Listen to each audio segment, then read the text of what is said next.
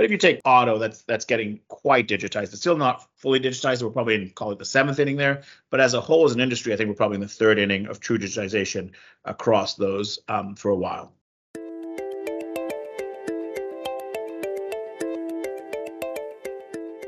Pleased today to be here with Bhavan Suri. He is Managing Director of Software Investment Banking at William Blair. Welcome, Bhavan. Thanks, Josh. Good to be here. Maybe for those, who aren't as familiar, maybe you can just share a little bit about sort of William Blair's niche and, your background a bit and maybe some of your, clientele, software, fintech, and obviously this is more Insurtech oriented, but things you've done related to Insurtech as well. So William Blair, kind of a premier global boutique, called roughly 2,000 people globally. And sort of as you think about software transactions on the M&A side, we probably do more software transactions than anyone else, call it between 200 million and 3 billion in enterprise value. So spend a lot of my time in that space. And then we obviously do a ton of IPO activity in the software space too.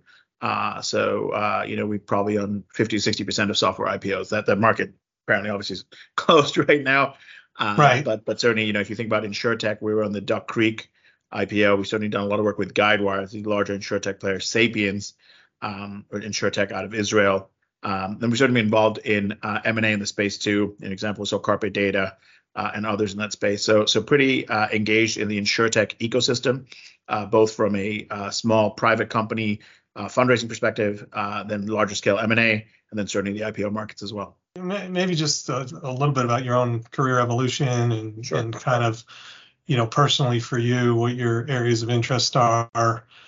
Yeah. It's a weird zigzag career to being a banker. I was a physicist, then started a business implementing technology, so implementing large-scale mission-critical systems, think Oracles, SAPs. But that's where the Insurtech piece plays out, right? These large systems for claims or processing or actuarial work to understand how do you price a policy. And then what's interesting is I ran the data warehousing analytics business for this company, and you're seeing data play such a big part, not just in the actual pricing policy, but workers' comp, and how do we actually take data to understand things like cyber insurance today, and the risk around that. How do you price insurance for things that are just one-offs, et cetera. And then we sort of, I left that and started a software company, sold that, and then did some venture work, and then joined Blair about 18 years ago. And so kind of interesting path to becoming a banker. And for about 15 of those 18 years, I ran what's called our equity research business, which is where you cover public companies, you kind of, bring them to investors. And so it's interesting watching the technology evolution play out in the Insurtech space where, in the old days, there's no idea of taking a picture of a car and the damages associated with it, right? You call in and the guy shows up and he looks at it and he tells you what it is. There's really cool companies like CCCI today that you can take a picture, submit it to Progressive or whomever. They automatically can tell from the picture what vehicle it is, what make it is. They can tell the body shop that they approved to get the part ready. They'll cut the checks, and all of a sudden that whole process is streamlined, right? Yep. You have a fire in your kitchen and you got to replace the oven or something. Just be able to take pictures without having someone come and wait, and being able to get that stuff fixed faster, what they call straight through processing, has been a huge improvement in Insurtech. So it's certainly really cool for me as a technologist. Right, finance kind of a side gig. I'll laugh at that, but to see that play out for the consumer, for large corporations, to drive efficiency and automation.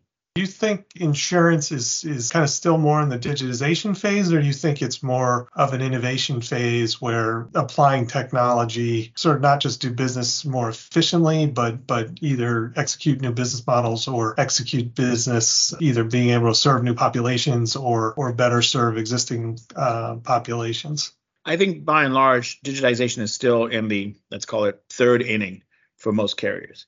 And if you think about digitization, if you break it down a little bit, consumer lines might be more digitized than commercial lines, small commercial, mid-sized commercial. I think when you get to watercraft, when you get to large, insuring a large ship, things like that, digitization is way behind in that situation in terms of understanding, can I get a blueprint of the ship, and can I take that to drive a policy as opposed to having someone go examine it, right? I think we're quite a ways from that.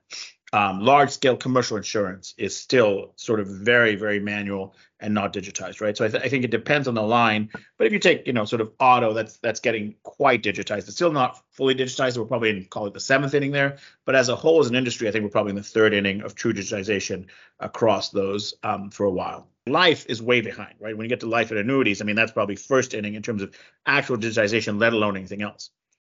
Is there anything that, particularly given your background prior to getting into banking, that is nuanced in terms of how they approach their strategy working in the insurance industry versus, say, other verticals that maybe are a little more fast moving, in terms of how they look at their fundraising, how they plan out their runway, how they, build the team, et cetera? I mean, I think you've sort of touched on these things a little bit, but any other comments you might have on that? I think the insurance industry, the first thing is it's an industry that a lot of people are interested in. That vertical, because of the stickiness of the customers, once you're in, because of the lifetime value of those customers, is an industry that investors are very excited about, right?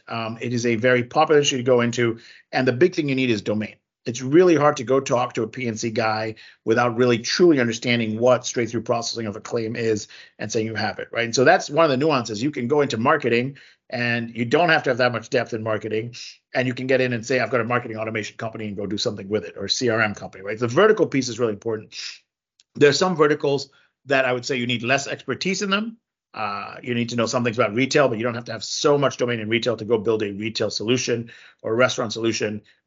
Whereas in insurance, because of the complexities of what's happening with the carriers, the MJs, et cetera, knowing that and building a team that understands the business plus the technology is critical. And that's a combination that's hard to do, right? If you can get the business and technology worked out, then you're on the right path. So make sure you're deep in the domain and make sure you understand what can be done with the technology to address the automation in that domain. That's my two kind of big takeaways in anything I've learned in that space over the years. I think as you think through building a team, these days you can outsource a lot of technology development to Eastern Europe, India, et cetera.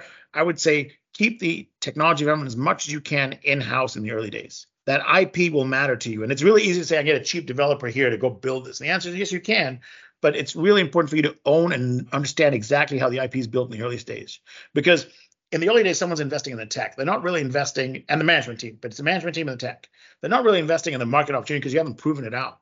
They're not investing in a sales growth piece because you haven't got MVP. So in the early days, I would say keep the tech as close as you can to yourselves, because you guys implementing a customer with the domain you have will be important as you iterate and provide sort of the updates and the changes and everything else. So that's a couple of things I'd point out there. Do you have any thoughts on sort of the fundraising environment and where it is today, where you think it's potentially headed, and to the extent you can help folks who are planning their runway now, any advice you can give them? The fundraising environment in Insurtech remains reasonably healthy. We've seen a lot of interest from growth equity and sponsors in the space.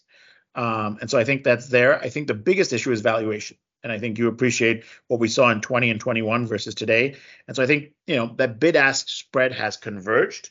But I think people have to be, somewhat realistic. And so call yourself a 20%, call it 30% growth business.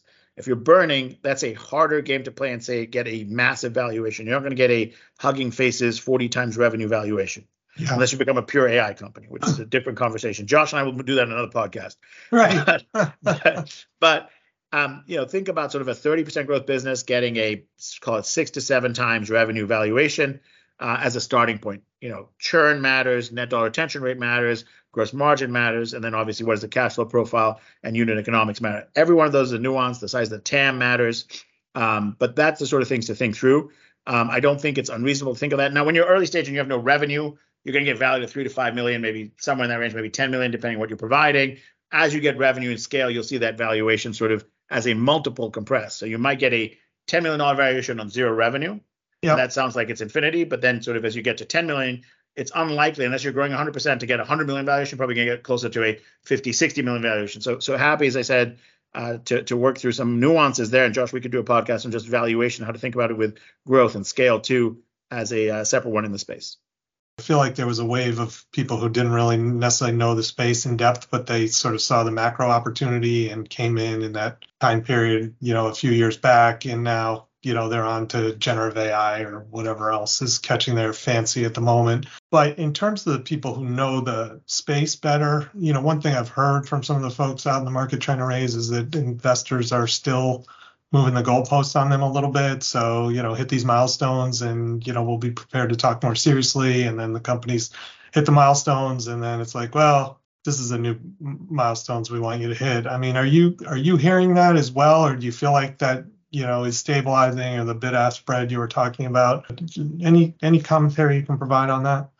Sure. So I think the bid-ask spread has shrunk. But the reality is if you're a founder and you got around in 21 and call it 20 times revenue, whatever the multiple happened to be, because of momentum investors, because of what the market was doing, the reality is you're not going to get that today. And so you have to sort of absorb that, come to terms with that. Your board does, as do your sort of senior employees who might own some stock or equity. I think there's still a gap, and folks need to bring that down.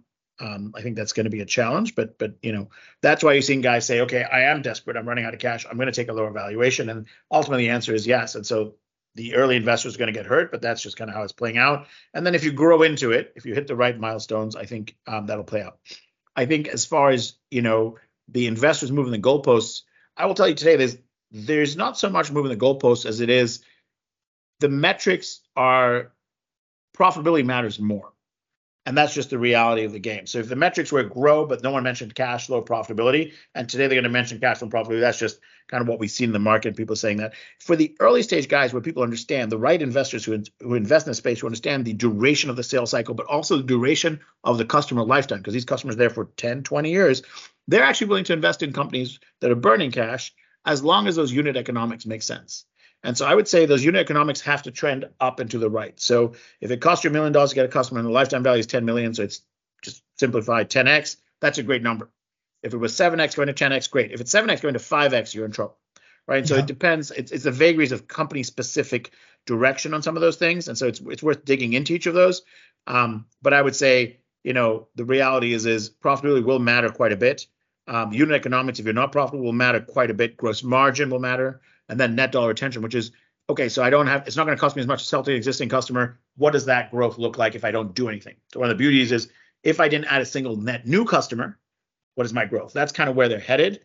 And so that's some of the things to think through from that perspective. I don't think investors move the goalposts as much, except for the profitability piece, unless something is going the other direction. Bhavan, anything else you want to hit on before we wrap up? And the biggest thing is there is still a ton of investor interest in space. This is a great vertical to be in. It's complex, which makes it great. These are good things. And the buyers, while they might be a little slower to move, because they are, once you're in, it's great, right? There's two sides of that sort of sword, so to speak. But if you get a successful product and you get the buy-in from even a tier 3, tier 4, and you can move up market, it's a great market. There's interest both from strategics. You're looking at all the large strategics have developed corporate M&A sort of functions and practices, and they're looking. And you've got plenty of the investor side that are doing the same. And so, for all the folks listening, I'd encourage you to keep focusing, keep delivering. And, if we can be of help, let us know. All right, great. Bhavan, Suri, thanks so much for being on. Thanks, Josh.